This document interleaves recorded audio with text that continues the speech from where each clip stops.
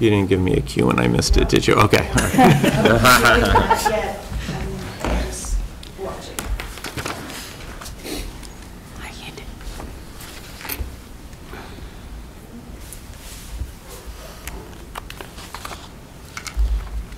Okay. Good evening. I'd like to open the Algonquin Regional School Committee meeting of December 21st, 2022 at 6:36. First on the agenda is public comment. Is there anyone in the public? No public comments at this time. So we'll move to action on minutes. We have the open meeting minutes of November 16th, 2022. Any comments or action to vote? I make a motion to accept the open meeting minutes of November 16th, 2022. Okay, motion by Chris. Second. Second by Paul. All in favor? Unanimous, passes. We have action on the executive session minutes of November 16th, 2022. We need to vote and retain those. Are there any questions? Joan? I just have a motion. Okay. I move that we accept and retain the executive session minutes of November 16th, 2022. Motion by Joan. Second. Second by Paul. All in favor? That passes unanimously. Next is the educational policy. So we have approval of the Algonquin Writing Center overnight field trip to the annual secondary. Maybe annual if it's only second. School Writing Center Association Conference in Washington, D.C. I guess Principal Bevan or Yep. Superintendent Martineau, could you speak So we'll to have that? Principal Bevan provide an overview of the experience for students and then answer any questions the committee may have. Sure. So as I understand it, this is a trip our school has done several times in the past, and it allows students who are involved in our Algonquin Writing Center, which is what it kind of the name suggests. It's a tutoring-based center here in our school. There's a little bit more than that. The students participate or enrolled in a class in the day where they really explore the basics of writing and of providing feedback and of working on their own writing and working on others' writing. And so they're trained, and then they provide this as a tutoring experience. This conference is in Washington, D.C., and not only do our students hope to participate in it, 3 of our students have been asked to present at this conference. So our 2 teachers, Seth Sarnicki and Sarah Stein, are very active in the Writing Center, kind of the small kind of ecosystem of others who do this kind of work, and tell me it's a wonderful conference. They've had great experiences in the past, and we're hopeful that they can do it again this year. Questions? It's terrific that they've been asked to present. I mean, that's an honor. Yeah. If there are no questions, need a motion to approve the trip? I'll move that we approve the annual field trip from the Algonquin Writing Center field trip to the Secondary School Writing Centers Association Conference in Washington, D.C., March 16th through 18th, 2023. Seconded. Okay, so motion by Paul, seconded by Matthew. All in favor? So I do have one comment. Oh, sure. I think it was 2 years ago. My daughter was heavily involved in the Writing Center, and they were scheduled to go to this conference and waiting with bated breath, and then it got canceled at the last second, at the very beginning of COVID. Yeah. I'm happy to vote in favor of it this time. Terrific. So motions to accept, all in favor? Unanimous, that passes. Thank you. To new business. We have a vacancy for Southborough, and we have a interested candidate, John Wysocki. It'd be great if he could come to the microphone, and we can talk about vacancy. Thank you. Welcome to the committee. Would you just like to express your interest and why you're interested in joining the regional committee? Yeah, thank you. So my name is John Wysocki. I've been a resident of Southborough for about 12 years now. We moved here for the education, and certainly education has been something that's been very important to me and my family for a very, very long time. It's interesting because I actually simply I was at, my daughter is in 8th grade and my son's in 6th grade at Trottier in Southborough, and I attended the open house for the high school. And I was sitting there, and I was interested in what was going on. I thought it was an excellent presentation. And I thought to myself, geez, I wonder how I could possibly become more active. So I ended up texting my friend, Matt Spencer, and I said, if there are any opportunities on the school committee, I'd really be interested. He said, well, actually, matter of fact, there's a posted opening that's been out there for several months now, and it was, if you're interested, please, certainly reach out. So I did, and here we are. So that's my story. Perfect timing. I'll open it up to the committee for questions. Paul? I have a couple. The most important one, I think, are you generally available the third Wednesday of each month? Generally, yes. Do you have any thoughts about the high school? I know you probably don't have a ton of experience with it yet, obviously, but any thoughts, pro or con? I came from a very small town and a very small high school, so my thoughts on this high school is it's big. It's very nice. I have the opportunity with my children to go to a lot of other high schools because they do a lot of travel activities, and we go to other areas. It looks very nice. I understand from all of my conversations that the teachers are very committed, and everything that I've seen in the Southborough situation for those teachers, very committed and very small class sizes and dedicated, and they're really interested in children learning, and I presume that it's a similar attitude at Algonquin. Yeah. All right. And can you talk a little bit about what you think you might bring to the committee? Well, I work in IT at State Street Bank and Trust at the investment side, and so I've been in the corporate America for almost 25 years now. Whether or not that's of interest, probably not, but I'm very active personally in youth sports in Southborough. I am on the board for the Algonquin Little League Association as the treasurer. In addition, I assist the family on the basketball, on the Southborough basketball, and am very active in all of the sports that we have here. And so hopefully, I know that there's an opportunity or there's an interest in perhaps doing something here with our facilities, which is something I'm very interested in. Maybe I can help, lend support there. All right, thank you. Thank you. Gentlemen? John, I'd like to thank you for putting your name in the hat for this position, and you're coming in at a time when we're going to be doing the budgets, which we've already started. I saw that you've done the counting, you've done some bookkeeping for the different ones, so for the different organizations that you have done. So we have some subcommittees that we'll be doing. Would you be willing to step forth and go into the baptism of fire of the budget and subcommittee meetings and work on that? Certainly. And assist, the committee and the superintendent and the parent principal with that. Yep, certainly. I was the treasurer for the Holy Cross Club of Boston for 5 or 6 years, and that had a budget, certainly not of this nature, but it's probably $50,000. And the Algonquin, well, I was treasurer for the Southborough Little League before it merged. Now I'm the assistant treasurer, but yeah, I mean, certainly I'm happy to lend my assistance where I possibly can. Great. And thank you for all your volunteer work that you've done. I saw that you have, since your daughters have been in school, you've been at Finn School, Woodward, volunteering, and even being on the flex football team here for Algonquin in the football. So you're familiar with everything, even though you don't have any children here. So Yep. I think you could step in very well and become a valuable member of our team. So thank you.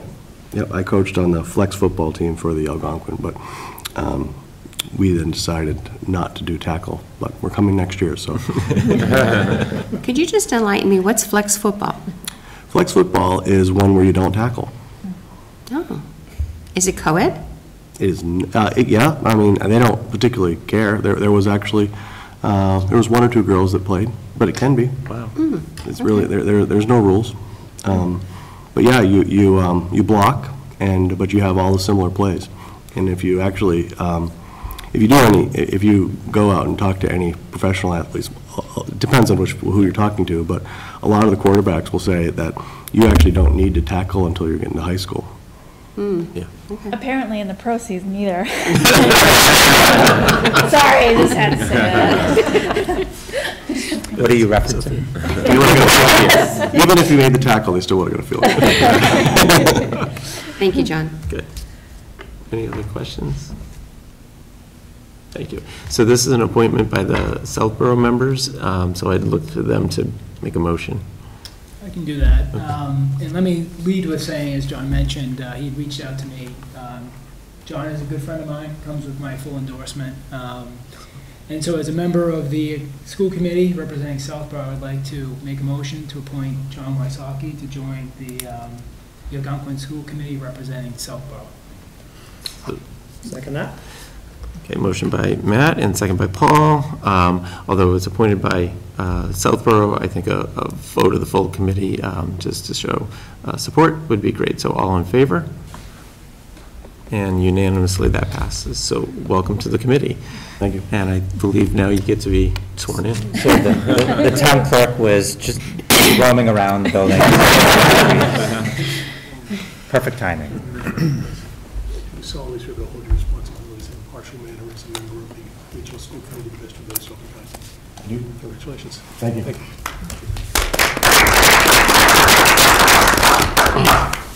You're welcome to stay there. I'll give you a packet now. Put you right to work. There we go. Okay, so that brings us to number 4, the legislative update. So just a quick update on the letter that we submitted on behalf of the school committee and the district around the out-of-district tuition cost increases that OSD has communicated to the district. Those increases are 14%. We did submit a letter to our legislative delegation that was co-signed by Sean. We have heard that most likely there will not be a lot of movement on that 14% increase. So our advocacy will shift from the OSD to actually asking for an increase in circuit breaker. So we will be drafting some new letters in the weeks to come for the committee to review, and we'll continue the advocacy on that front. Okay, thank you. Next is approval of grants and donations. So in your, no, I skipped one. I did it again. Number 3, discussion and potential appointment of assistant treasurer. I'm sorry. Could you speak to that position? Sure. So Paul Butka, who, as you all know, served on the regional school committee, decided, of all things, to move away from the community health council, leaving a vacancy. One of the roles he assumed as a school committee member was to serve as the assistant treasurer. We have Christine Tague, who is the treasurer for the district. And what we found over the years is that it was important to have an assistant treasurer in the case that there's a need for the assistant treasurer to step up and help us continue moving forward if something happens to the treasurer. So I think the rule is you can't be in this, the person can't be in the same room as the treasurer. It's like Congress. The responsibilities really, and Becky can speak to the responsibilities, really are being bonded, and also just if in an emergency, helping assume some of the responsibilities while we create a longer term solution during that time if there was an issue with the current treasurer. Yeah, you pretty much summarized it, and I know, like, I've had conversations with members of the committee about this, but really it is acting as a backup to Christine Tague. If something were to happen, this person would have the signatory authority on behalf of the district, and they would also be able to help us with any of our bank transfers. It's part of the separation of duties that occurs at the central office, so the treasurer and the assistant treasurer would be responsible for the bank accounts while I oversee the overall budget and do not have access to those accounts. Okay. So I believe we have one person interested. Yeah, so I did having seen the agenda, I did reach out to understand what the responsibilities would be. And I, having had a conversation today with Becky and understanding it as it was described, I'd be more than happy to volunteer to take on the assistant treasurer role if it pleases the committee. What I can say to you, if you're not familiar with my professional background, I am an accountant. I'm not sure how relevant it is to the role, but I am also a CPA in Massachusetts. So I think I can, and I do happen to serve as a treasurer for the religious organization that I attend in Southborough as well. So, and I'm happy to, if there's any questions that you have about it, I'm happy to answer them as well. Thank you. So, questions, and we need a motion? Yes, okay. Questions or motion, Paul? I would be happy to nominate Matthew Spencer to take on the role of assistant treasurer for Paul made a motion. Southborough School District. Second. Second by Joan. Any discussion? All in favor? Do I get to vote for myself? Yeah. Unanimous. I would hope so. Okay. Matthew? Thank you very much for. Congratulations. Thank you. Yeah. Thanks for doing it. Yes, thank you. There's about 6 hours of work that's backed up. That will- That's not what they said. We'll send it over tomorrow. Whatever it is. Okay, now, thank you for keeping me on track. Approval of grants and donations. Sure, so a good news story. So Mike Gorman, the facilities director here at Algonquin Regional High School, did write a Maya grant that was accepted and approved for the amount of $9,680. And basically that software is for facilities management and preventative maintenance. We currently have a software tool, but we're looking to actually sunset that tool and upgrade our system. So this provides an opportunity for us to do that. I will also note that it provides an opportunity for Northborough pre-K through 8 and Southborough pre-K through 8 to use the tool as well. So it has an added value and benefit to our pre-K through 12 system in communities. He also added some ladders in the grant, so we will be getting some additional ladders as a result. So just want to acknowledge Mike Gorman's effort writing the grant and congratulate him for the successful award of the money, and it will go to a review. And we will need a vote of approval to accept the grant. So is that like just Algonquin's portion of the grant, or is that the whole? It's the total grant? amount. It is Okay. Algonquin's amount, and as a result of the purchasing of the software, all three districts will be able to utilize it. So there's no additional funding that the other districts are receiving as a result. Okay. Any other questions or comments? That's a wide-ranging grant, software Yes. and ladders, okay. Yes. Sometimes you need ladders to do the preventative maintenance. Yeah, So, yeah. So a motion to accept the grant in the amount of $9,680 So moved. by Paul. Motion by Paul. Second. Second by Joan. Again, all in favor? And that's unanimous. Yes, that passes. That brings us to the superintendent's report. And I'll turn it over to you, Mr. Martineau. sure. So the first item on the superintendent's report is the principal's report. So I will turn it over to Principal Bevan. Present. So, a little out of the ordinary, we are not starting with some grant or some donation that a bank has provided to us via Ben Shanzer. Part of that is because Ben can't be here tonight, and Amelia Sinclair is joining us, who you met Amelia last time, she's our alternate. But also, it's because the winter ball went off this past weekend and was a big success. So we will return to that as a topic shortly, and I also want to embarrass Ben, who's not here to hear it, but he got into Dartmouth, and we're very proud of him for Wow. that wonderful achievement, and we're very happy to see him go on to great success at that level. All right, so let's see. Okay. So good evening, everyone. I'm going to start off and share a few kind of broad good news or just newsworthy items, and then I want to talk a little bit about a graduation requirements change that we are exploring here at the high school, and to get feedback and talk about a timeline to move forward with that potential change.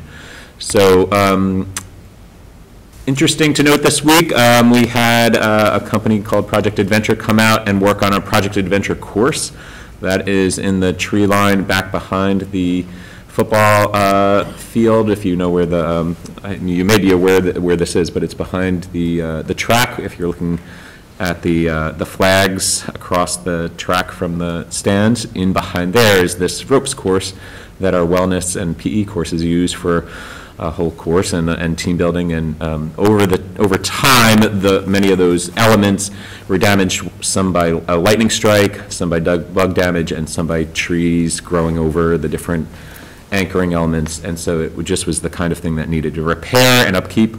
It's also the kind of project that can't be changed in very small increments. So Keith LaVoy was incredibly helpful with Brian Mawson, who's the department head, to bring on board Project Adventure to upgrade the course. And so they just completed that work this week, and they added 9 new elements, including 7 elements that will allow multiple participants to be on the same kind of element of the course at the same time. So it will be really basically expanding the amount of activity time that students have up in those areas.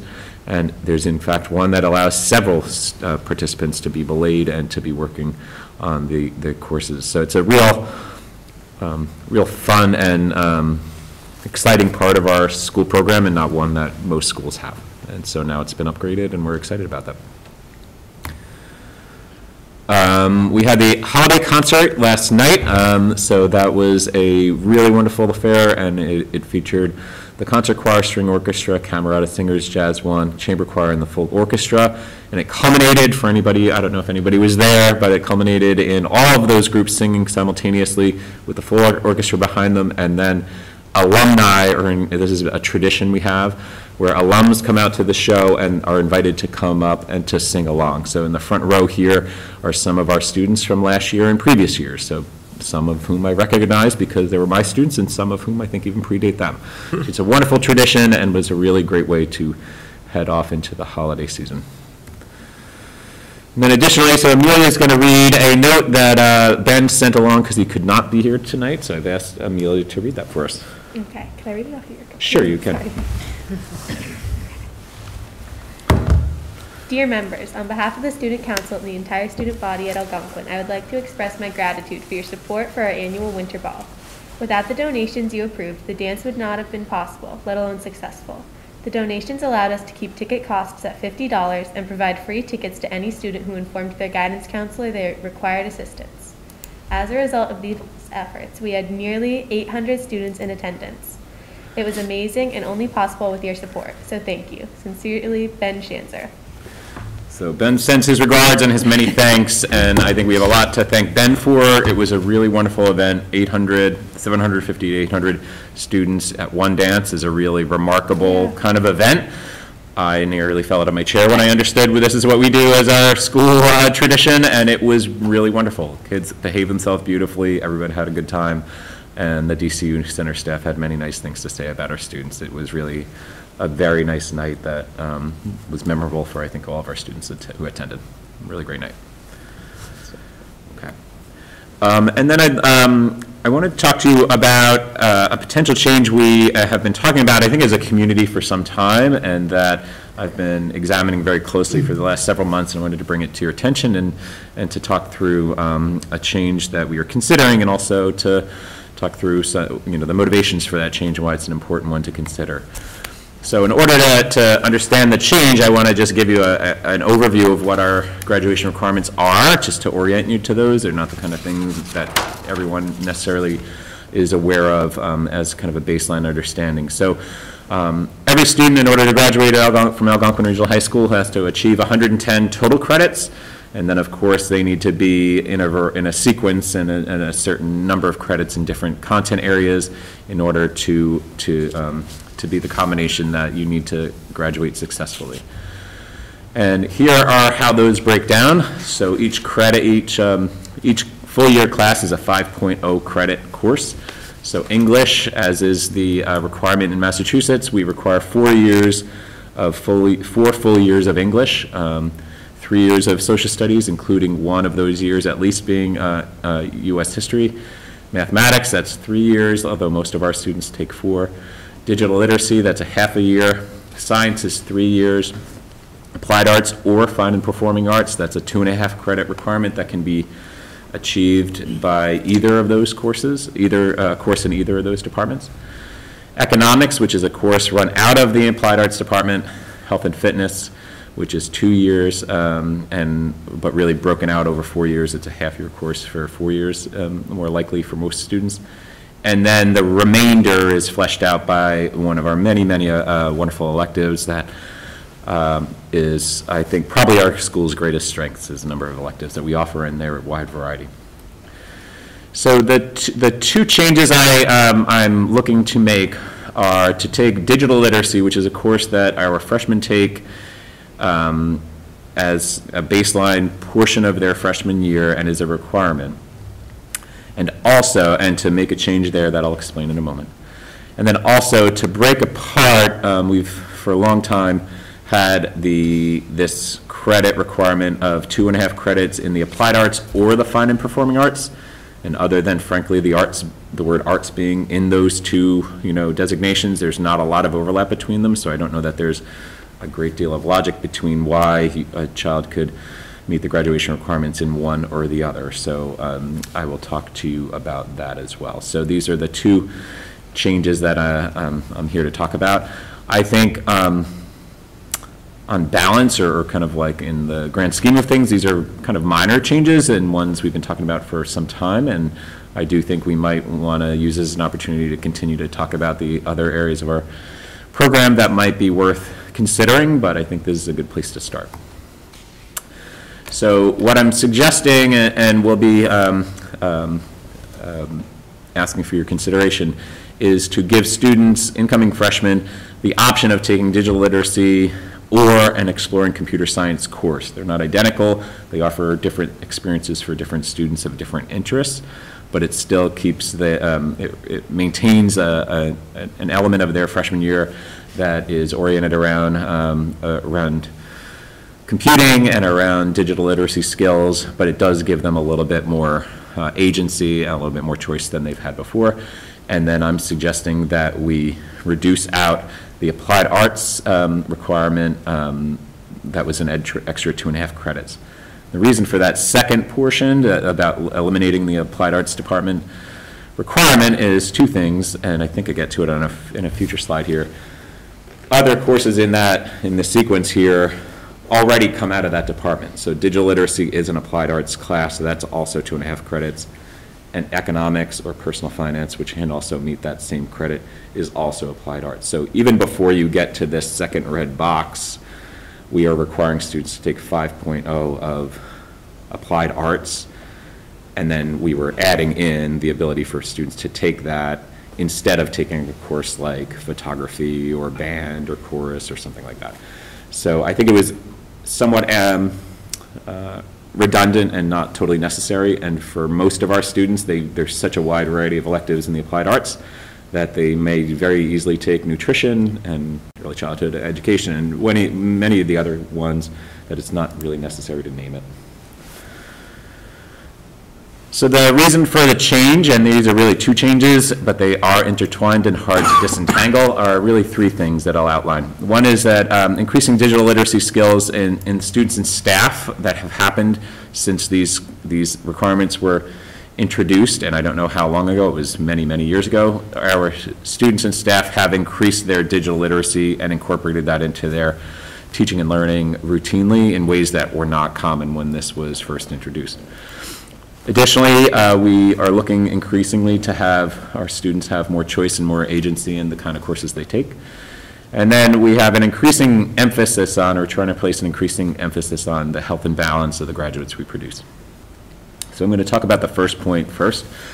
So as you may or may not be remembering, part of our strategic plan in the last 2 years, which was informed by the district plan, has been for all educators in every department to look closely at how they're teaching digital literacy and/or computer science in their courses, and if they're not, to find ways to do that. So this is no longer an arena that is solely the area of the Applied Arts and Technology Department.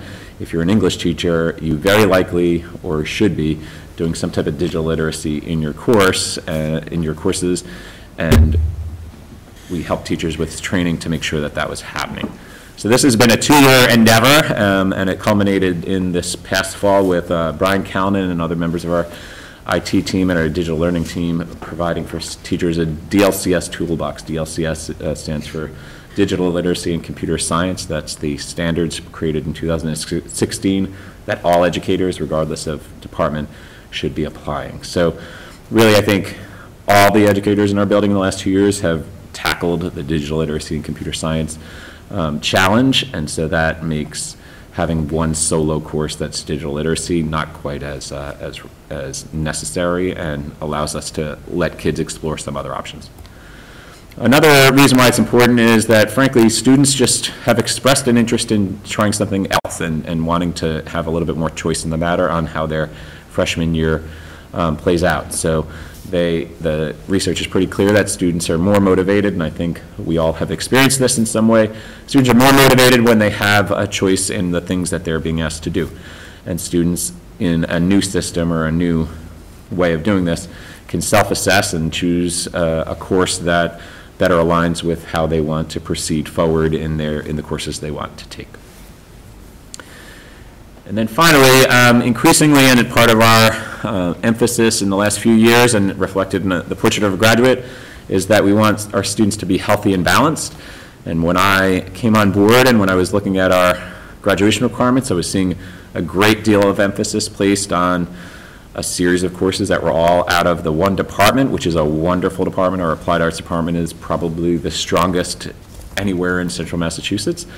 And I actually think that works to their advantage, because we don't need to have them have students achieve yet another course in there that's reflected in that requirement where fine and performing arts and applied arts are tied together.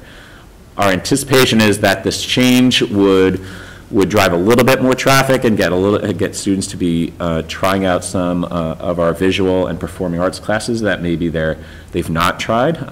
We have also a really fantastic visual arts program, and as I showed you in our winter concert, we have a really wonderful performing arts program as well, and this would incentivize students and frankly require them to engage in some courses there.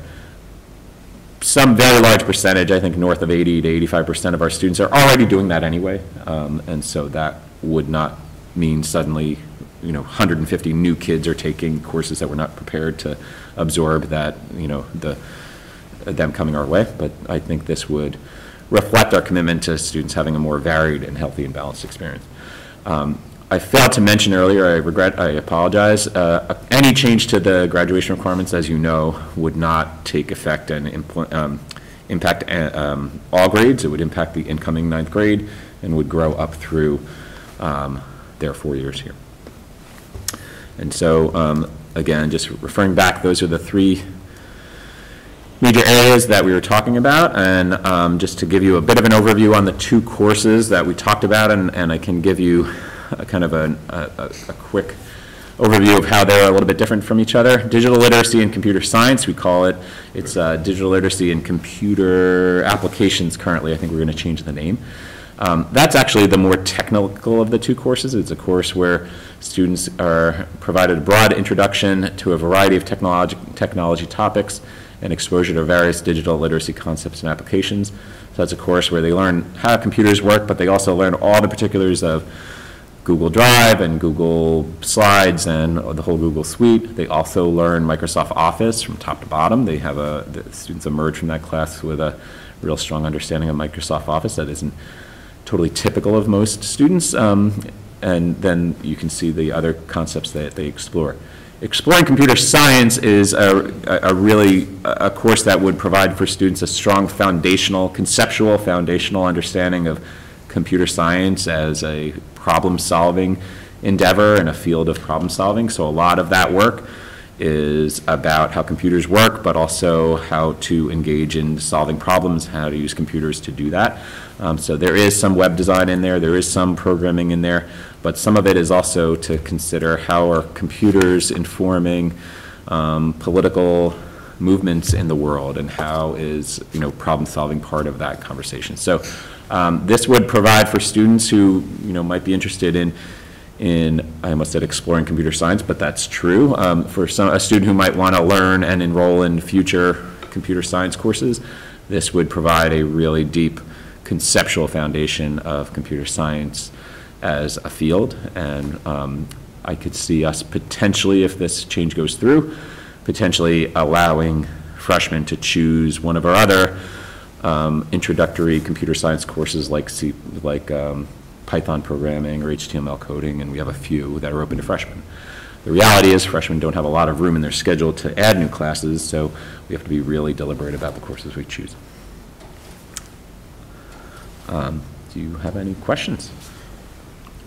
A lot of good information. Yeah, questions. Karen? I don't really have a question. I think it's great. I'm all for it. I think, just like you said, it's the applied arts are, everyone takes them. So, you know, especially my kids have taken a lot of those classes, and not necessarily the finer performing arts, which would have been, you know, nice.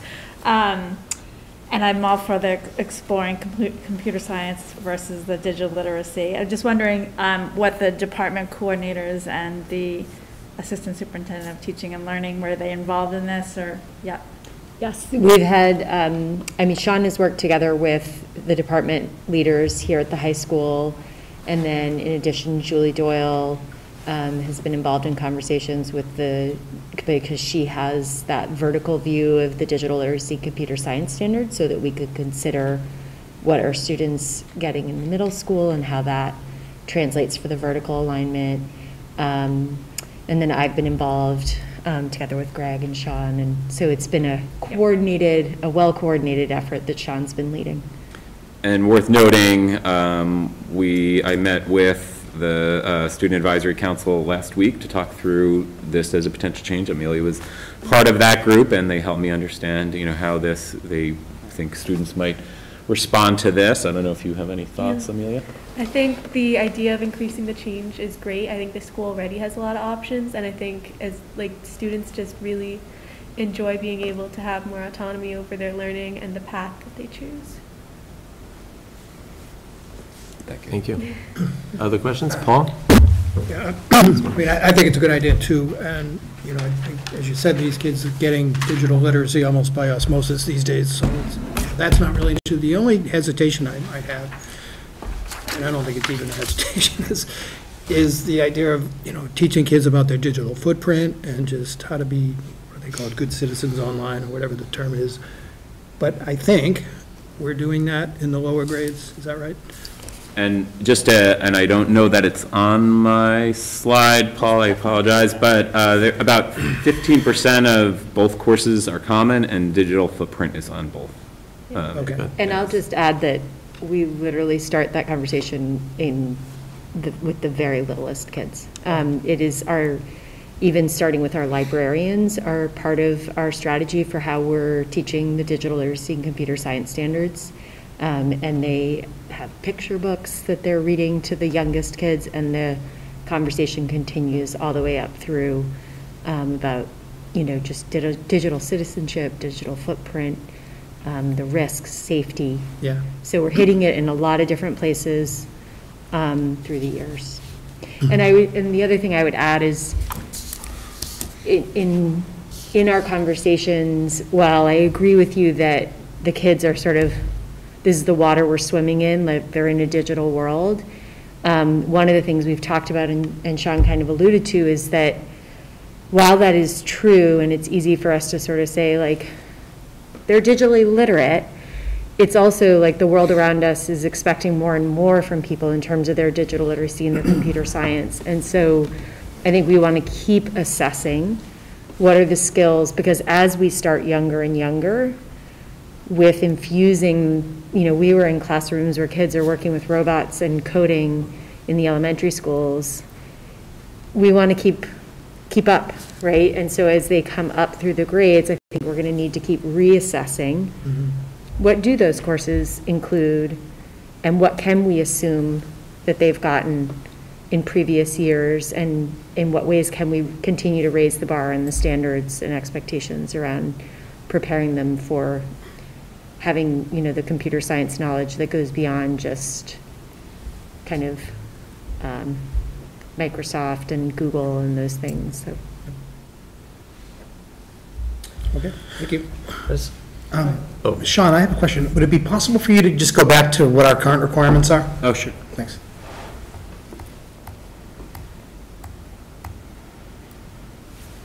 So these are the current requirements? They are, yeah. Okay, and can you, I just want to point out that I am 100% in agreement with the change from the digital literacy to adding the computer science component to give that freshman choice. I guess what I would say my concern really here lies in the change to, in the applied arts or fine and performing arts, the 2.5 credits. Can you move to the next slide that has the new change? And removing the applied arts. And I believe in one of the slides later on, you indicate that they have 5 mandatory credits in the applied arts, correct? I think they're already taken. Some of the courses that are already on here, digital literacy Correct. is an applied arts course, and Correct. economics is as well. So, yeah. I guess, right, so I guess my only concern with removing the or applied arts piece is if we're talking about adding more flexibility and allowing students to take a broader range of classes, I think essentially what we wind up doing is we're now limiting the types of applied arts that students, I mean, they can take whatever applied arts they certainly want. My concern would be we're removing an option for them to use an applied art instead of a performing art, because they have to take economics as an applied art, or they have to take digital literacy as an applied art. So I realize that they're fleshed out as literally individual type courses that are meeting those requirements that have to be taken anyway. So I almost see this as some choices being removed by students, and correct me if I'm wrong in terms of. No, I think you've spotted that. That's certainly worth responding to. The reality and the lived experience here in the building is that physically where our fine and performing arts portion of the building is, and their low footprint on student schedule as a mandatory part of their experience means that they don't really get a chance to be seen and experienced by a lot of our freshmen, whereas freshmen already have one course where they're on that hallway with the applied arts and they're seeing teachers, they're seeing all the projects on the wall, and it really disadvantages our fine and performing arts program from even being competitive in the market of electives. And they are very healthy, the applied arts, in their enrollments for nutrition. They are elbow to elbow, making, in our food labs, we have a very strong preschool early education program that fills in very strong numbers. And we're looking at, I apologize, I didn't mention this, Mr. Covino, but we are changing the enrollment requirements for early childhood education and allowing freshmen to take that course, whereas we used to not allow that until 10th grade. So that would allow a 9th grader to participate in early childhood education, which is aligned with our preschool. So it allows students to learn the concepts of early childhood education, then become a preschool teacher. You are correct in catching that. I didn't mean to not be clear about that, that this does reduce nominally, some choice from students because it steers them more towards the fine and performing arts, that 85% of our students were finding a way to take at some point. I do think the reality is that the electives in our applied arts are so appealing, and we're such a business-strong community that I think they're just going to keep filling. They'll have 27.5 other opportunities. They could literally take 27.5 more credits, all in social media marketing and an introduction to business and all those, programs that make our DECA program be the the strong program that we all know it to be. But you are correct. No, I wasn't looking to be correct. I just wanted some clarification. I just want to point that out. Yeah. But no, thank you very much. I appreciate the explanation, and it makes absolute sense. So thank you. Can I just to respond to that, I agree with you. However, but to also put it in perspective, I'll give a student's perspective who might be interested in computer science, which is in the applied arts realm. If they're already taking a computer science, they have the opportunity to take it freshman year, then they can also take more of the computer science electives and still take a fine and performing arts, which is, I think, cool. Now they have that an opportunity to get some other enrichment and still get a lot of their engineering / business / applied arts. I don't know. So Yeah, I and- see it from that perspective too. If I were to create a pie chart of the departments that offer electives and how many elective sections come out of each department, I'm just going to spitball this one, but I'm going to guess 75% of them are applied arts. I mean, they're just a huge number. And fine and performing arts are many, but there's only 2.5 FTE teachers down there. And there's a handful of classes out of English, like journalism and a few other kind of niche literature and writing courses. And but really, applied arts, it's an electives engine. It's just a huge electives program, and I think it almost is not necessary to even name it because they get so many kids enrolled in those courses. I'll just add two thoughts. The first is that, I think that I fully support this change. We've had a lot of conversations. This has been years of conversations, and Principal Bevan is now implementing some of those conversations into action. Also, secondly, we'll need to see what the market creates. That's right. Implement and then look at the data to see how students are selecting through courses, have conversations with students around what their experiences are, and then come back to the table and talk about, did the change have the intended impact or did it not? And if not, then what do we need to do differently? Or maybe what we had was the right pathway for most of our kids. May I ask a question? Yes, go ahead. Thanks. I presume, perhaps incorrectly, that 110 credits is the min to graduate, correct? That is correct, yeah. And what's the average credits that are actually, people are getting? Several more than that, yeah. It's So I very guess unusual. My point of observation is, while we're no longer mandating the applied arts to that, the or category, people still have the opportunity Oh, yeah. to get plenty of, if they choose to. So I think. And they're aware, Seems yes. totally fine to me. It's a very astute observation, and our students are aware that colleges don't want to see an empty schedule or schedule with lots of gaps and holes in it because they want to see students challenging themselves. And the reality is students legitimately enjoy taking a course like social media marketing because it's actually a really fun experience, or a class like, you name it, wood technology or video production, or you name it. There's so many really terrific and wonderful instructors down there. So I think, yeah, you've hit the nail on the head. It's very unusual that a student struggles to reach graduation because of total credits. It's more often the classes that they struggled in. If you struggle in a singular English class in the whole 4 years you're at school, that means you've got to double up before you exit. And that's where the real pain points come for students who have a hard time. A couple of things. Applied arts, it's a very strong program, and if I remember correctly, there's like a minor kids can get, which is pretty impressive. That's correct, if they yeah. take a certain number of credits. So that's just, it's a nice bonus, and that's created. The Also, Algonquin Business Concentration, it's like a 3-course pathway where Yeah. they get yeah. an acknowledgement for that. And then I think this helps we have such strong, and, Kathleen would be talking about it if she were here, but it's a strong performing arts program, but for every, part of the portrait of the graduate and the strategic plan is to have well-rounded students, and this gives a little bit more opportunity chance to experience all that, so I think that's important. I guess one question I do have, is that one department, and now we'll have 2 departments with 2 different department chairs, or did it already function? It already is two departments. But it was under one entirely. kind of title? Only in our handbook and under Yeah. this Okay. section, yeah.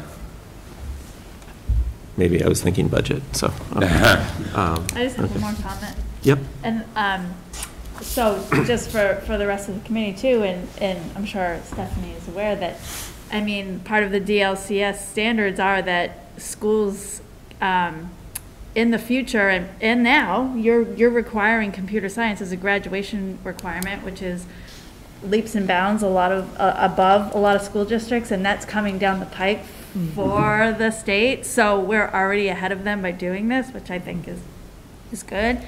The other thing too, just again, food for thought for later down the road, but they also can require, can substitute that as a math credit too. Not I'm just saying you could, maybe, because it's so heavily tied with math too, so down the road. And also, what are your thoughts for requiring 4 years of math? Any thoughts? So, as you might be aware, the Mass Core is a framework that DESE has produced after looking at what industry professionals and colleges shared back to them were the most common experiences of students who were successful at those next levels. And they produced this kind of framework called Mass Core. And in that, I think, I haven't looked at it in a little bit, 4 years of math is a requirement to achieve Mass Core. We're deficient in a few other areas. This wouldn't suddenly switch us into that, but exploring computer science or any computer science would allow us to achieve halfway to math on this. The reality, I think, is that most of our students, because most of our students are 4-year college bound, and the colleges want to see 4 years of math, our students are doing that as a baseline, kind of as a most typical expectation anyway. Yeah. So it's not, it's certainly something we're aware of that I think we're looking at other places to improve or increase our rigor and the requirements we have. That would probably be a place we would look at. And it wouldn't have huge detrimental effects because, again, most of our kids are already doing it. Right. It's almost reflecting what our kids are doing rather than driving what they should be doing. Yeah. Food for thought. Yeah. Sorry, that's probably a longer answer than you were looking for, but.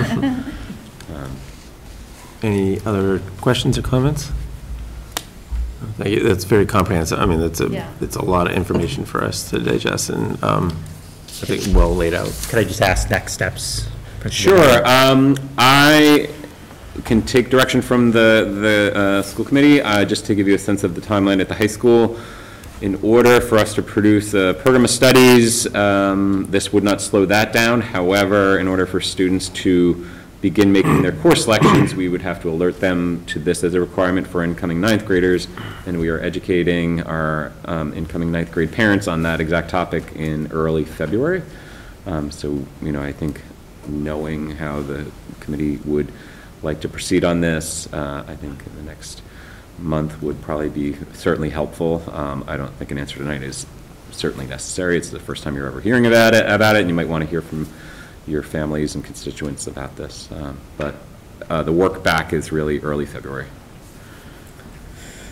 I guess the comment I would make is I think that, like you said, the graduation requirements really are driving what we want our students to do. So I do think that, these requirements really do represent and reflect our community's values, what we want our graduates to be. So I would certainly be in favor of adding this to the agenda for a vote in January. Yeah, I was going to recommend that we, have this as an agenda item for action in January, especially since Kathy and Kathleen aren't here, and Kathleen, 3 members aren't here to be a part of the discussion and vote.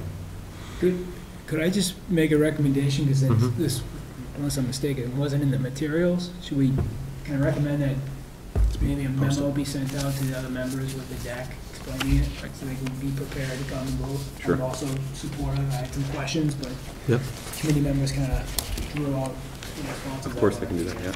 And I'm sorry I did not explain this, but I presented this information to the school council to get feedback, and that kind of shaped my presentation tonight, as well to the student council, and I'll be presenting it to the APTO. So just kind of, the more eyes on it and the more feedback I can gather will let me know if there's, areas I need to think more about, but certainly getting these materials out to you is very, very easy to do. I can do that through Greg. Good point. Yeah, thank you. Okay. Any other topics? Nope, that's everything. All right.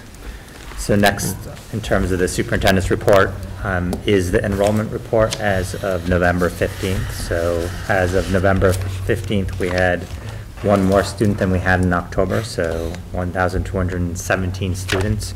And as you all know, enrollment tends to remain very steady at this time of the school year. Also in your packet is the annual requirement of auditing our other post-employment benefits. So we did receive the audit report, and Becky Pellegrino will provide a summary. Yes, so as a result of establishing it's the OPEB trust account, which stands for Other Post-Employment Benefits, the district is required to have an annual valuation done, actuarial valuation completed. So the report that is in your packet is for fiscal year 2022. And as you will note, that our liability went from $46,633,686 as of June 30th, 2021, to $37,265,832 as of June 30, 2022. So the $11 million decrease is really due to higher rates on municipal bonds. As it was explained to me by Parker Elmore, who is our actuarial for Odyssey Advisors, because our balance in our account is so low, really there's one factor that's driving our liability balance, and that is the municipal bond index. So specifically, the 20-year muni bond index increased from 2.18% to 4.09% over the course of this year, of that fiscal year. And so it really did impact their calculation in terms of what our actual liability would be. So anytime there are higher rates in the municipal bond, we're going to see a lower liability. And then conversely, if the feds do decide to decrease the rates, we will see a higher liability. So overall, he did report to me. It is good news. The reduction is good news.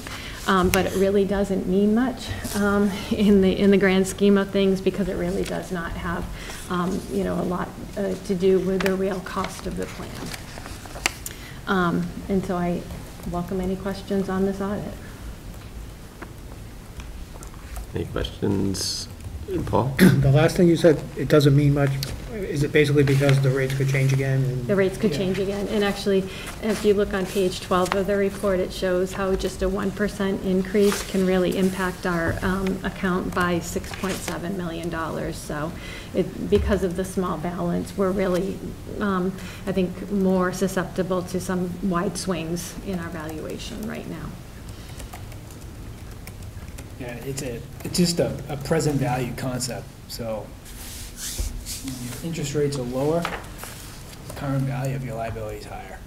Just because you can't get a return on that to pay for what your liabilities are. And so your cash flows are going to remain unchanged because you have actual pension participants that are going to get their pension payments as they need them. It's just the present value of those today. Yep. Trying to think what Paul Butker would ask right now. I almost started saying I'm going to channel Paul Butker right now, but any company that has pension liabilities, this is what you're seeing, is the actuarial assumptions are driving pension liabilities down because interest rates are up. And in our case, it's more so our retirees' health insurance. And so because this is to actually fund the future value of any health insurance costs for our retirees. So I think the bigger conversation that the committee needs to entertain is the investment in this OPEB trust.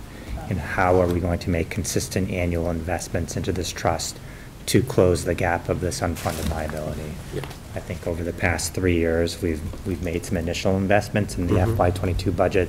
There is a nominal $25,000 investment into this trust, which is not enough, but it's a start, and I think it's part of a larger conversation.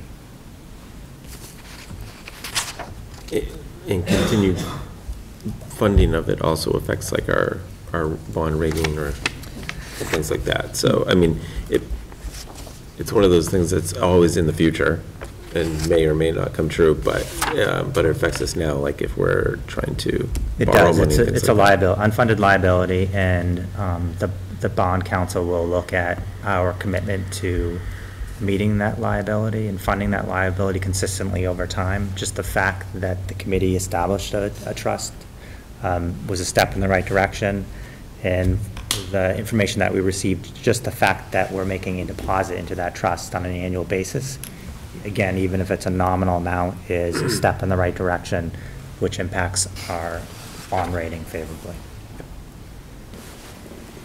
forgive me if you're not knowing, but, so the payment into the trust, is that a budget item for the year? So like, if you wanted to actually pay, you'd have to increase your budget item Correct. from the trust? Correct. Yeah. There are a lot of places that don't have it in, and I think we created a policy, if I get that right, to make it an item every year. A lot of places just kind of put it off and maybe look at their E&D and kind of decide annually where we made a commitment to it, and then we can go above it at any time. And have Yeah, it- so is this one of the things we can pay for out of E&D? So what we would want to do is make sure that we have the line in our budget each year, and then at the end of the year, if we have funds that we are going to be putting in E&D, we could instead make a payment into Okay. the OPEB trust. So do we have a line? We in have the a line, Okay. yes, we Yeah, have okay. 25,000 this Yeah, year. that's what, okay. So the conversation that Becky and I have had is we will make that payment at the end of, in June. When we have a better sense of where our fiscal year '23 budget is. But it is part of the budget conversation moving forward in FY '24 of how much do we want it to include in that line item? And how much can the budget support in this upcoming fiscal year? Which we're moving in that direction down the Yes. agenda. Okay. So next in your packet is the FY '23 monthly general fund expenditure report. And while I'm, yes. Oh, I don't know, do we have to vote for that? This is more of a valuation report versus like a formal audit. We have those every 3 years, so I think this is just a report to the committee on the status. I think it never hurts to vote anything that's financial, but I don't think it's necessary.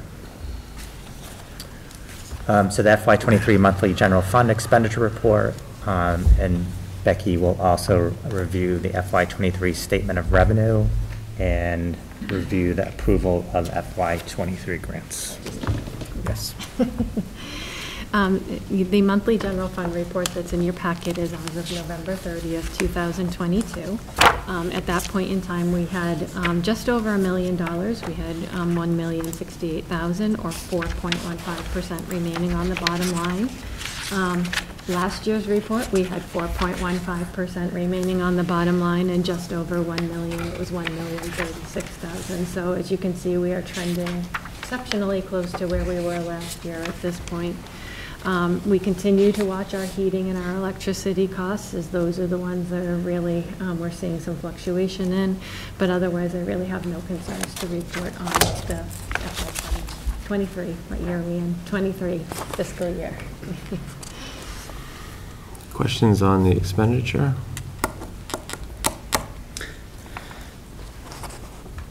I make a motion to accept the monthly general fund expenditure report until audited.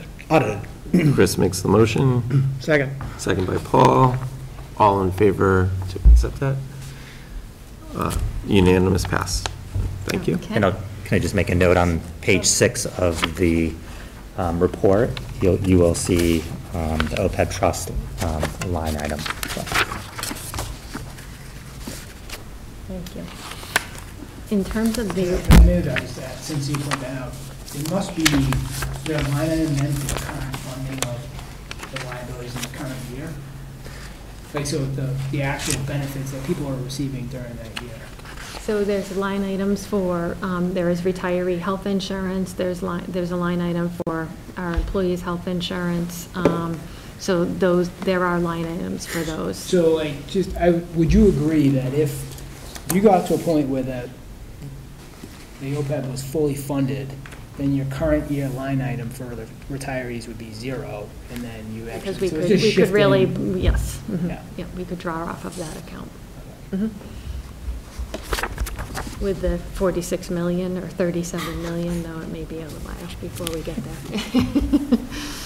True. Yes. True, however, it's all about the participants, and Sure. life expectancy, people will Yeah. fall, unfortunately, Yeah. people will fall off, Mhm. new people Yeah. will come in, and if you have a steady run rate of annual costs, that could be, yes, it's an unfunded liability because you have to pay it throughout someone's duration of life. However, reality is this is the way it Sure. works. So like, you can, Mhm. you're just shifting dollars. You Yes. can make a bigger budget now, but And we are looking at different ways as well, where we may be able to bring down that liability in terms of looking at some of our retirees' health insurance offerings, and making some adjustments there to the good for the employee. Statement of revenue? Okay. So during the month of November, we did receive the town of Northborough's December 1st assessment, and that was their second quarterly payment in fiscal year '23. You will note that our athletic receipts continue to trend according to our projections. We have also received the first quarterly payments for the circuit breaker tuition and transportation. I think I did tell the committee last month that they had finally approved those figures for FY '23.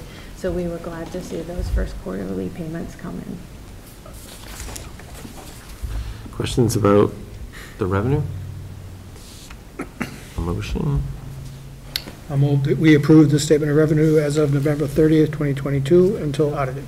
Thank you, Paul. Second. Chris, all in favor? Motion passes unanimously. And approval of grants. Okay, and so lastly, in your packet is an accounting of all of the federal grants that the district has received in FY '23. These federal entitlement grants are Titles 1, 2A, 3, and 4, as well as the IDEA Special Education Grant.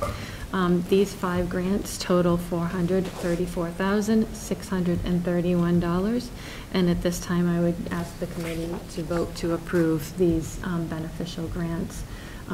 Each of them really do add a lot to the programming here at Algonquin, and help us to continue some of the work that's being done in the classrooms. Questions about those grants? Is the Title I grant holding steady, or I'm kind of surprised we're still getting some?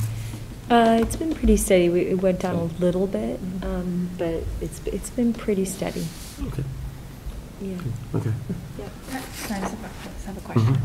Can you give just a brief overview of how the Title I funds are used at the high school? Sure, and yeah, I'm happy to share about any of these. Right now, so we've often had tutoring that has been particularly for students who are at risk of not passing different parts of the MCAS. And so we've continued that as needed. But one of the primary strategies we've used the last couple of years is we have focused on math. And we have a tutor who is here 3 days a week and works, is available for students, and particular students are being assigned to work with her. And it's provided content expertise for students who sometimes were getting extra support, but from people who didn't have math expertise.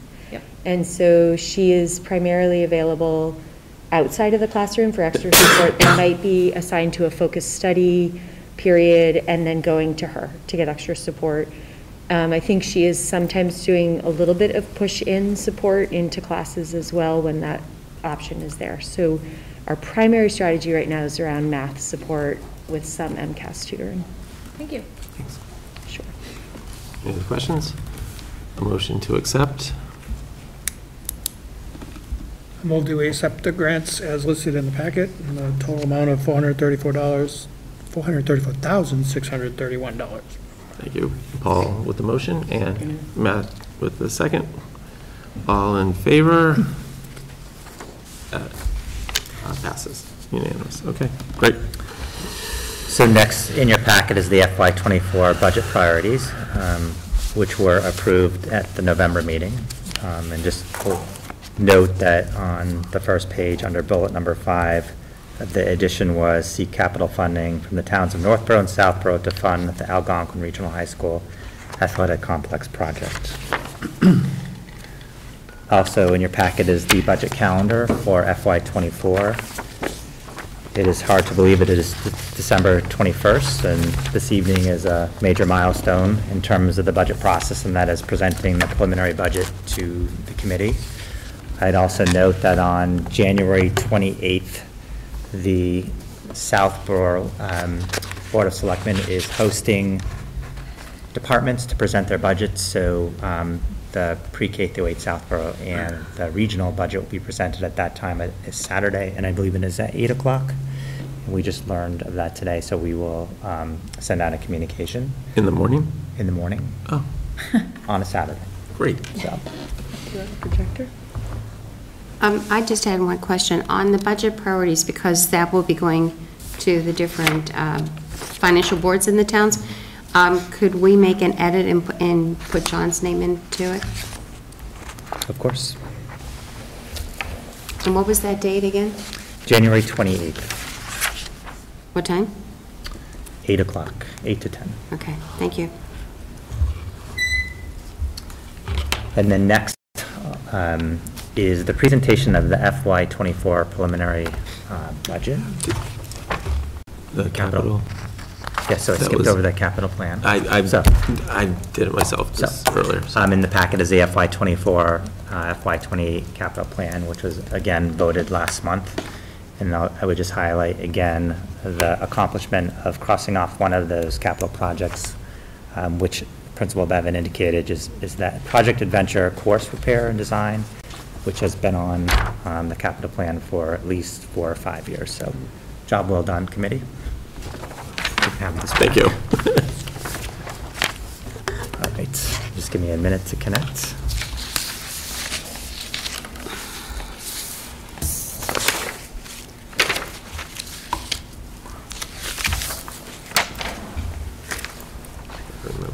While you're connecting, I don't need to go backwards, but I was just looking back at the budget priorities. And maybe John is happy to be on it, but I'm just, what you were expressing was the edit that we requested back in November, and then it was approved in November? I was just noting the change that we approved, the committee approved in November, and it's reflected officially on this document. Right, so can we add John to it if it was already approved? We can. All right. Yep. All right, so this evening I'm pleased to present the FY24 preliminary budget, and I will make a note that it is very early in terms of the budget process. We need much more financial data and information from a variety of sources, but the presentation that I'm presenting tonight is the best known information that we have. Moving forward, we will fine-tune this budget. So I think it's really important to talk about what we are about as an educational organization. We are a mission and vision-driven organization. Our mission is simple. It's educate, inspire, and challenge all students. And our vision really centers on what type of graduate do we want leaving Algonquin Regional High School. So our challenge is to make sure that our graduates are collaborators, critical and creative thinkers, communicators, socially and civically engaged, growth-oriented, healthy, and balanced. And part of the work that we do is really driven around the strategic plan, Vision 2026, and the school improvement plan the high school created. So in terms of the budget process, I just will note that the budget process starts early in the year, in September. Becky mentioned that she wasn't sure what fiscal year she was in. There are times when she's exiting a fiscal year, entering a fiscal year, and starting a new. So there's all sorts of, but right now, we are in fiscal year 24 and preparing for that budget.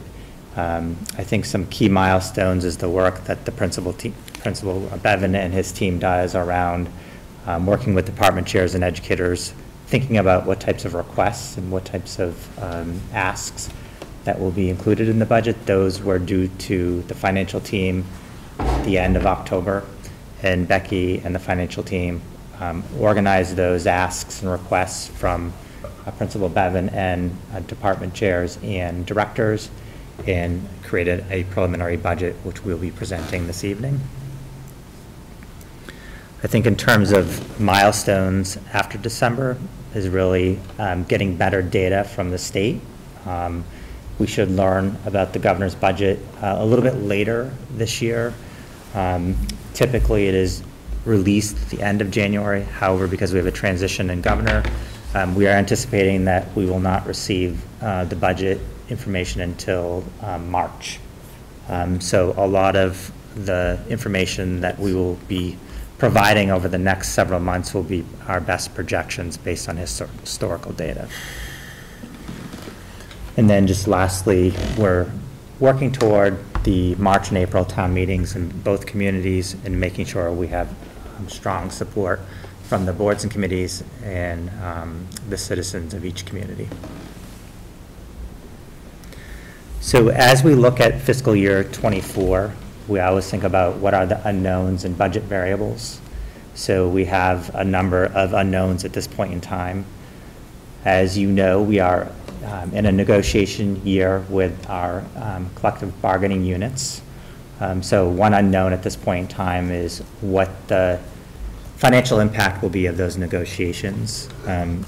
We have a tentative agreement around the language with Algonquin Regional Teachers Association, and we are working on negotiating the financial pieces in the next month ahead, but at this point it is unknown.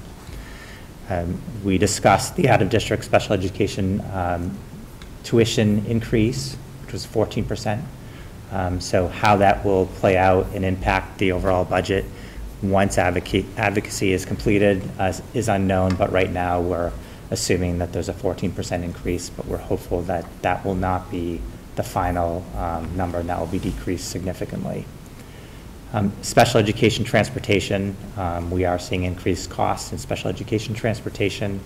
At this point, we have our best projections, but again, that number will become more clear in the months ahead.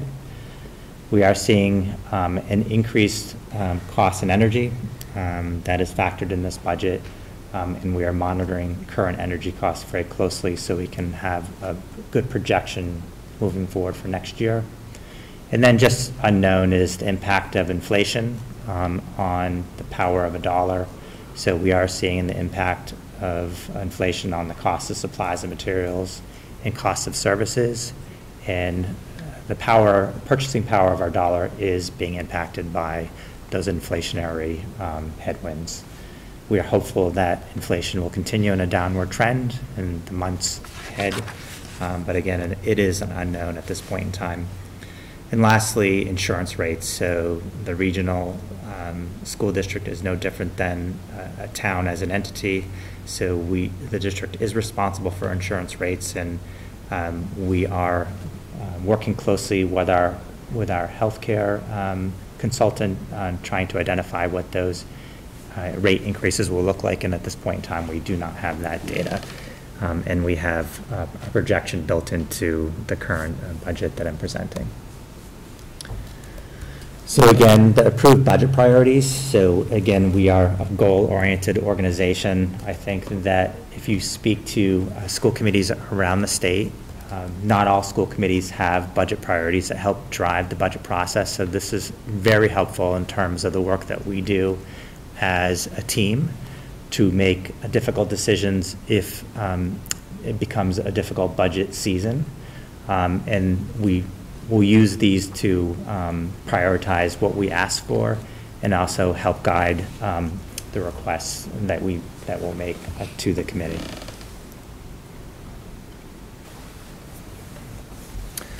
So where are we today? So as I mentioned, at the end of October, budgets were due to the finance team, and those requests totaled $25,727,081, and that was without reducing or removing any of the requests from principals.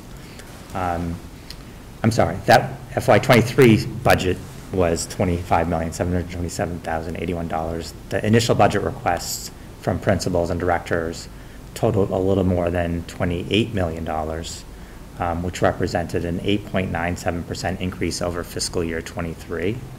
The target range that we are looking at is 3 to 4.5% increase. From the 8.9%, we did apply circuit breaker of $873,465. So the preliminary budget currently is at a 5.57% increase which reflects a $1,433,465 increase over fiscal year '23. To give you a benchmark of where we were at this point last year, you can see that we are about 1% more than we were last year at this time.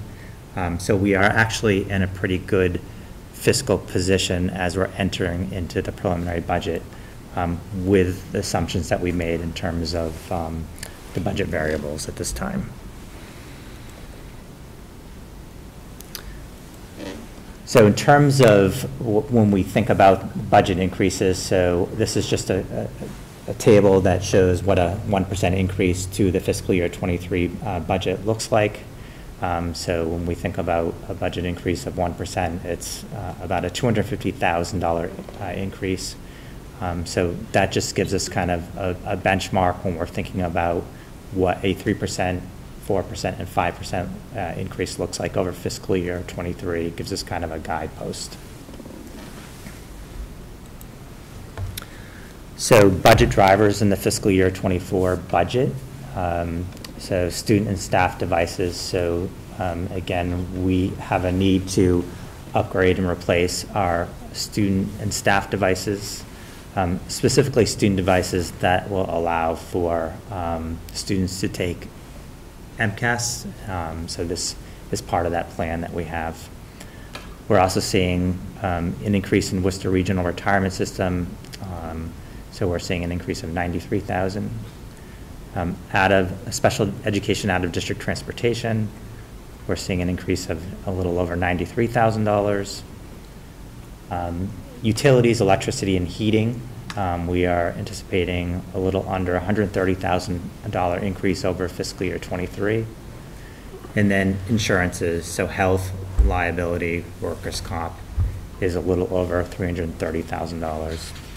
And lastly, salary increases and COLAs total a little under $725,000. So the budget drivers that we're experiencing total a little bit over 6% and equal $1,453,593.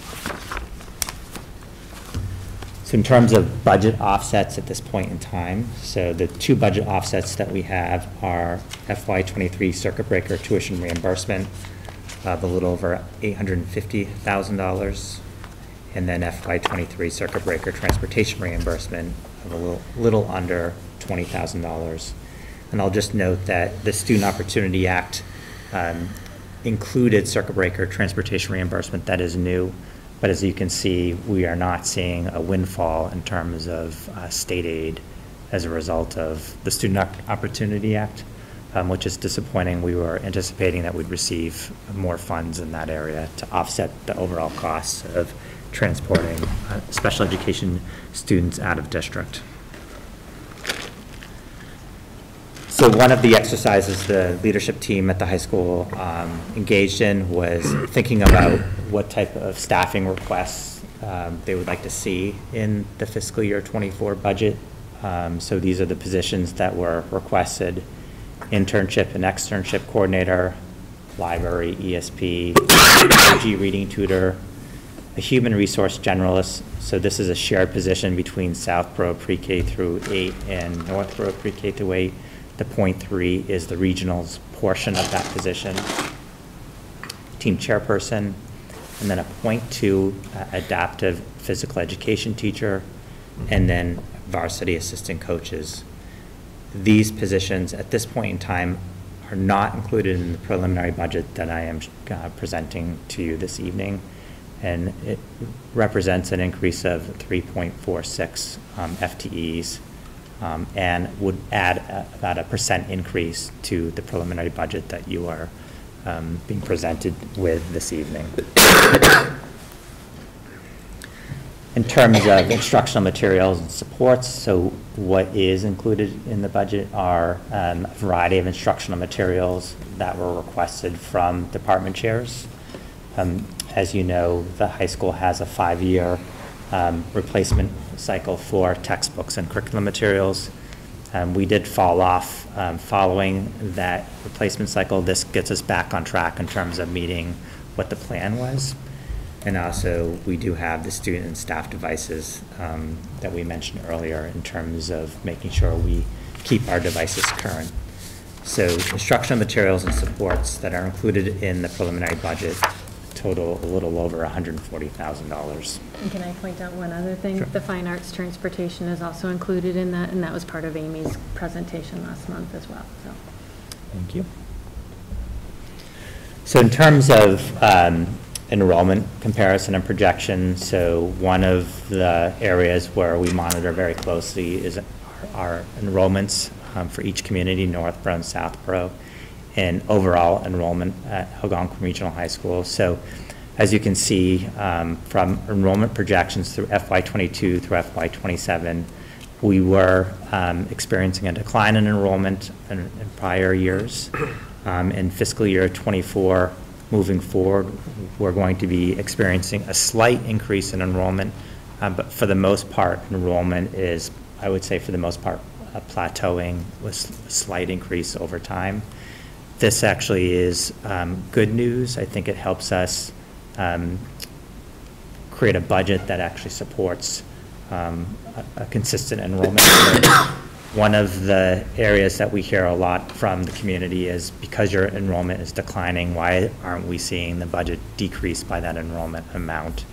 And I would just speak to the fact that the committee has done an excellent job looking at class sizes, making sure that we are meeting the student needs, and using the opportunity for declining enrollment to actually create class sizes that are within the school committee's class size policy. And also, I would just add that in a time as we're exiting the pandemic, having smaller class sizes really provides educators an opportunity to make strong connections with their students. And this has been a great opportunity for us. So I would characterize the FY24 preliminary budget, a level services budget with growth in targeted areas. So it is level staffing, level servicing in terms of the student experience. At this point in time, the preliminary budget is $27,160,546, which reflects a 5.57 increase over fiscal year 23. Just a note on inflation rates. So if we look at the look back of the past decade of inflation rates, as we are all experiencing, inflation is having an impact on our overall budgets, our personal budgets, and our business budgets, and our educational budgets. So when we think of the current, the preliminary budget increase still is below the inflationary impact that we are experiencing.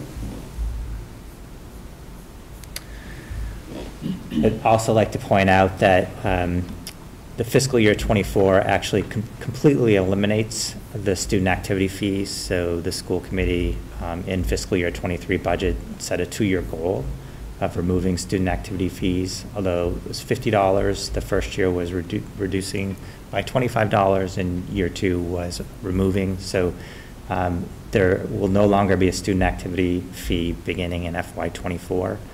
Which is a step in the right direction to begin to think about how to not rely on fees to subsidize the overall operational budget.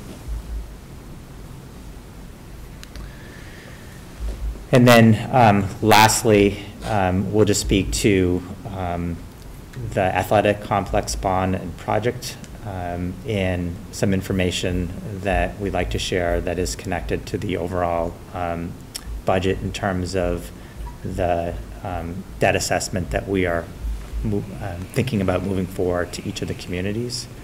But before we go into this portion of the presentation, I'll stop and answer any questions about the fiscal year 24 operational budget presented at this point in time. Questions? Karen? You can go. I love it. I have a question about, so for example, when you talk about class sizes and the potential program of studies graduation requirement, like what if you had all these kids who wanted to take freshman year of computer science? How, I'm sure you maybe have looked at that, but how would that impact those classes? So we looked at students' second-tier choices last year, the ones they couldn't get into because there was no room, and it's clear we're really able to absorb, where they're going to end up easily. I think more likely some of them will go to fine and performing arts where we have capacity. So there wouldn't be a need to like add a teacher? or No, anything? no. And I noticed that you had a thing for a team chairperson, and do we not have a team chairperson at the high school right now?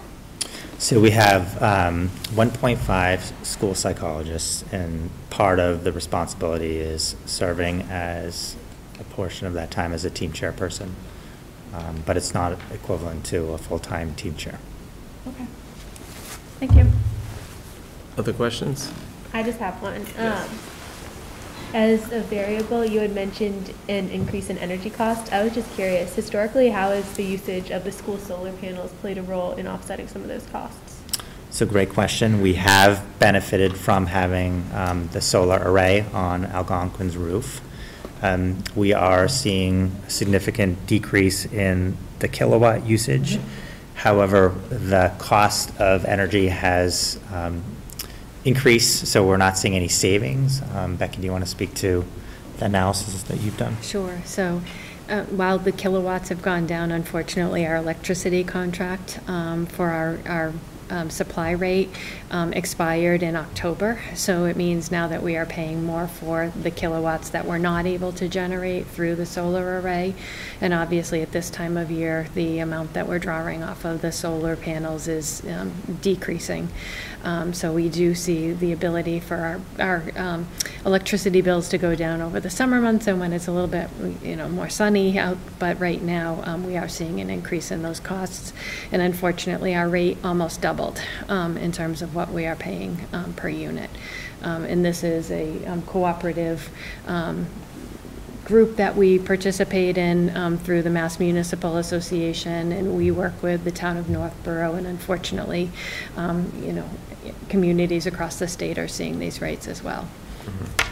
So one way to look at it is without the solar array at Algonquin, our energy cost would be about a $30,000 increase from what we are experiencing in the projections. And I will say also that Mr. Gorman, the facilities manager, has done a great job too at trying to look at some of the programs that are being offered through National Grid and through other vendors in terms of putting some light fixtures in that are more energy efficient. And so we're continuing to look at those projects to try to continue to reduce that usage as well. Other questions? Out of curiosity, oh, sorry. Go ahead. Out of curiosity, this solar array, is it maximized? I'd have to get back to you on that. I guess my point of observation is, why not put more out? Yeah, so I think,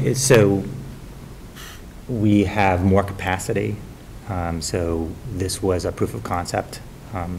And actually we have a solar, an energy study group looking at ways we can become more efficient. We can expand, and that is part of the work that we'll be discussing and thinking about moving forward. Right. I think you were part of that group, right? I'm on that subcommittee. Okay. Question, Paul? Yeah, all the positions you mentioned that, you said they were not part of this budget, is that right? Correct. Is there any thought about prioritizing them, including some of them? Yeah, so we did have a budget meeting yesterday, I believe, and some of the work that we will be doing is prioritizing these positions. I think there's a general consensus that one of the top priorities is really looking at that internship and externship coordinator position to really help get that moving and really provide the attention that work needs. Yep. Or maybe it doesn't have to be full-time. But yeah, that's kind of the one I was thinking of too. I just ask about the student and staff devices. I mean, comparatively to some of the other increases, it's not as large, but is that, I think we purchased quite a bit probably during the pandemic. Is is that charge going to be there each year? Is that like how much it is for, or are we on a tiered like implementation cycle, like freshmen get a new device and, or I don't know. So currently, we are not a one-to-one Right. district-issued device program. It's a bring-your-own device.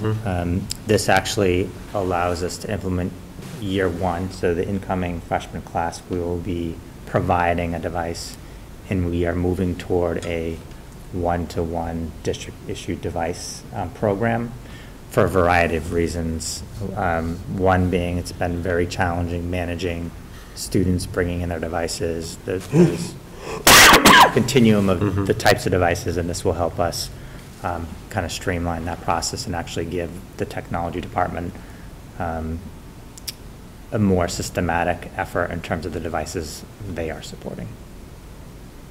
Okay. So like next year, will that be a similar budget item then? Like we can expect this year after year then? Correct. Okay.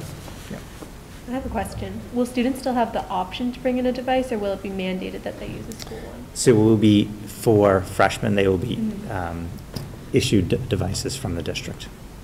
So they won't have the choice to bring one in if they want? Okay. It's kind of an equity issue also. Making sure everyone has, yeah. Yep. Other questions? All right, so just the next item on the agenda is the athletic complex project update. So we did include a couple slides to share where we are with the athletic complex. Last evening, Keith Lavoie, Becky, Paul Desmond, David Roman, and I did meet with the select board in Southborough, the advisory, and the capital committees. And we did present the project to the boards and committees and answered questions. During that presentation, we presented some information that was basically hot off the press in terms of the financial aspects of the project. So this evening, I've asked Becky to provide the committee with an update of some of the information we've learned. So you have that information as well as a committee.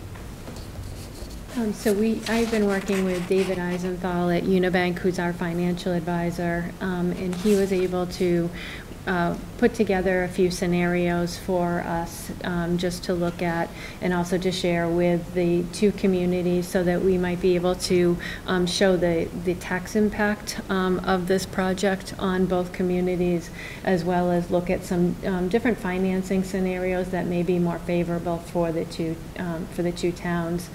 So when he was preparing these scenarios for us, he did make a few assumptions in his preparation, and one is that the project does begin this summer and it ends in the fall of 2023. He does anticipate that there is a 15-year maximum maturity on the bond, and he is confirming that with our bond counsel as well. That it is a level debt service repayment. And the scenario that we've put together is that the district would issue bond anticipation notes in July of 2023 and would then reissue them in July of 2024 and 2025, which would mean that we would be paying interest only for the first 2 years, and that would be in FY 25 and 26. And then we would issue a general obligation bond in July of 2026.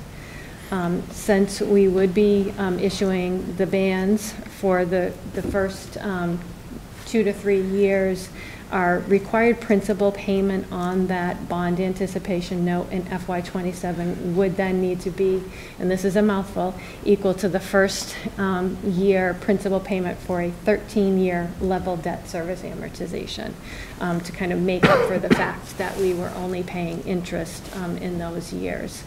And then he also did assume an interest rate of 3.5% for both the bond anticipation notes and the general obligation bond. So this next scenario would show what the project would mean for the town of Northborough specifically. And he did include in the column that Greg's pointing to the outstanding debt service that is still remaining on the addition and renovation here at the high school that took place back in 2004. You can see that that debt will be falling off the books in fiscal year 2027. The athletic complex, there would be no assessment to the towns until fiscal year 2025. And in those first 2 years, it would be an interest-only payment. And then in fiscal year 2027, that's when we would make that larger payment to start the general obligation bond. And then we would have a more consistent payment over the remaining years of the bond. So for Northborough, we did make some assumptions in terms of enrollments, but you can really see that the tax rate implications for both of the projects for the first 5 years range from 17 cents to 31 cents. That's the high year of FY27. And then afterwards, it really does stabilize where it's about a 12% impact to the tax rate. And the average household would see a range of a low of $67 impact to $176. And then Southborough, using that same calculation, again, that FY27 year is really the highest year because you would be having the full payments on both of those projects for 1 year. So the tax rate impact would be 26 cents per thousand, or $212.74 for the average household. And then it would stabilize after FY27, where it would be about an $81 per year impact to the average household's taxes. So this was one of the scenarios that we this was the scenario that we presented last night. I have received some feedback that this is the type of model that at least one of our communities would like to see, just because it does fit in nicely with their current capital plan and their debt service. Paul? Can I just clarify that? So, and this assumes we have no money from CPC, correct? Correct. This is fully funding the project through a bond offering. Other questions? I appreciate those charts. I mean, that makes it really transparent for anyone who's wondering. Yeah, those are really helpful. Okay, no other questions? So so where are we? Where are we at this point? What are we? Yeah, so I think that the athletic complex project committee is continuing its work. We still have to meet with the boards and committees in Northborough. I think the next step for the committee is at the January, the earliest, and February at the latest. The school committee needs to make a decision around whether it's going to approve this project. So at that point in time, Gale Associates will have the 100% cost estimates, and then at that point in time, the school committee will take a vote to move forward with the project and issue debt, and then that will trigger conversations with both communities. That will trigger it being on the warrant article, and the towns will have to vote, taxpayers will have to vote whether they approve the project or not, approve the assessment. But it's really up to the committee to vote and to approve the project moving forward, and then getting support at the town meetings from each of the communities. And that does require the committee to have a 2/3 vote for this to move forward as a committee. So we have 2 action items for January. Correct. Okay. Well, at least 2. Can we expect to have the 100% figure in January? Yes, I did ask Kathy Herval from Gale Associates this morning, and she said that they're very close and that she anticipates that we'll have it beginning in January, so yes. Will the subcommittee report out then? Yeah, at that time? so at the January meeting, we can have the subcommittee present a more formal presentation of where we are, what we're voting, what the committee is potentially voting on, and what the next steps are. Okay, thank you. And maybe this is presumptuous to ask, but so assuming it gets out of this committee and then goes into town warrant, and for whatever particular reason, either both towns reject, one town rejects, does the project just die then, or? Not necessarily. We'll have to work with the community. If it passes in one and not the other, the community where it doesn't pass, we'll have to have conversations around next steps. But there are some options that we will have as a committee to try to continue to move this project forward.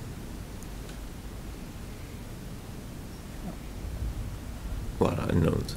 Like another, potentially another town meeting, for example. So you'd be, okay, yeah. Until it gets approved.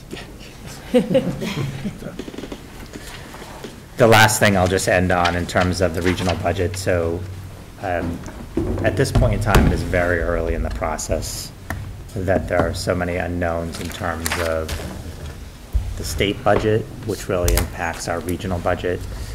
So state education aid, regional transportation, circuit breaker, the apportionment and assessments are all unknown at this time.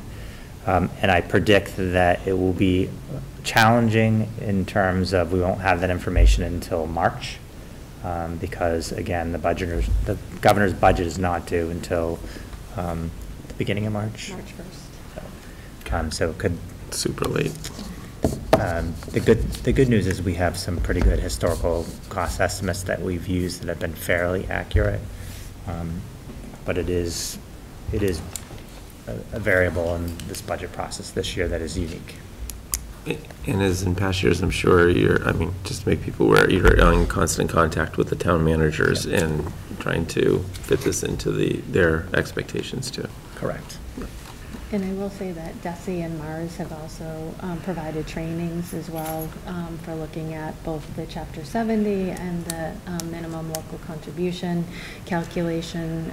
They've provided some spreadsheets for us, and we are doing that work to try to come up with a good estimate. Although we did this exercise a few years ago with Mars, and the numbers were not quite what they ended up being, but we're hopeful that from doing these exercises internally, we'll have a better sense of what Chapter 70 will look like. Thanks. Any other questions before we go to old business? Old business. So the Coalition for Equity did hold a meeting on December 8th. A significant topic of discussion was really around the school calendar. We are forming a Coalition for Equity working group to continue those conversations around religious observances, continuity of the school year and school days.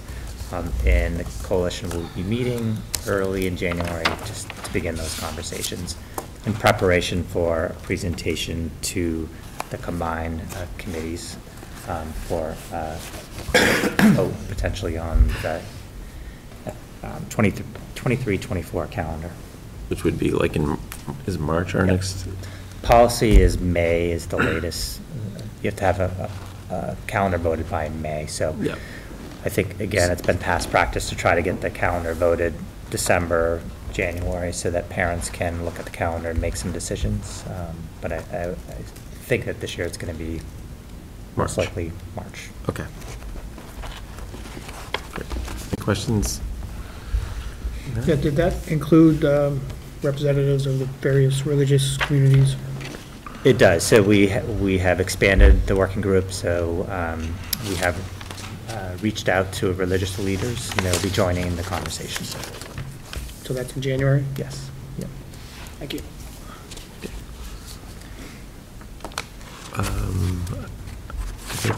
Was there anything with appointments or? No. Okay. So next is to move into executive session to discuss strategy with respect to collective bargaining with the Algonquin Regional Teachers Association. And due to the my determination that the discussion regarding this matter in open meeting may have detrimental effect on the position of the committee with no intent to return to open meeting. So we need a motion to... So moved. And then that has to, so Paul moved it, and I need a second. Second? Matt, I always get confused. Do we need to individually vote to go to executive session? Okay. Before you do that, do you want to make an opportunity for public comment? Yeah. Oh, Oh, yeah. is that, okay. Before we do that, anyone in the public? Very good, okay, thank you. So we have a motion and a second, so it's an individual vote, so Karen? Yes. Matt? Yes. Paul? Yes. Joan? Yes. Chris? Yes. Myself, yes, and John, thank you. Yes? Yes. So we will go to executive session without any intent to reconvene in open session.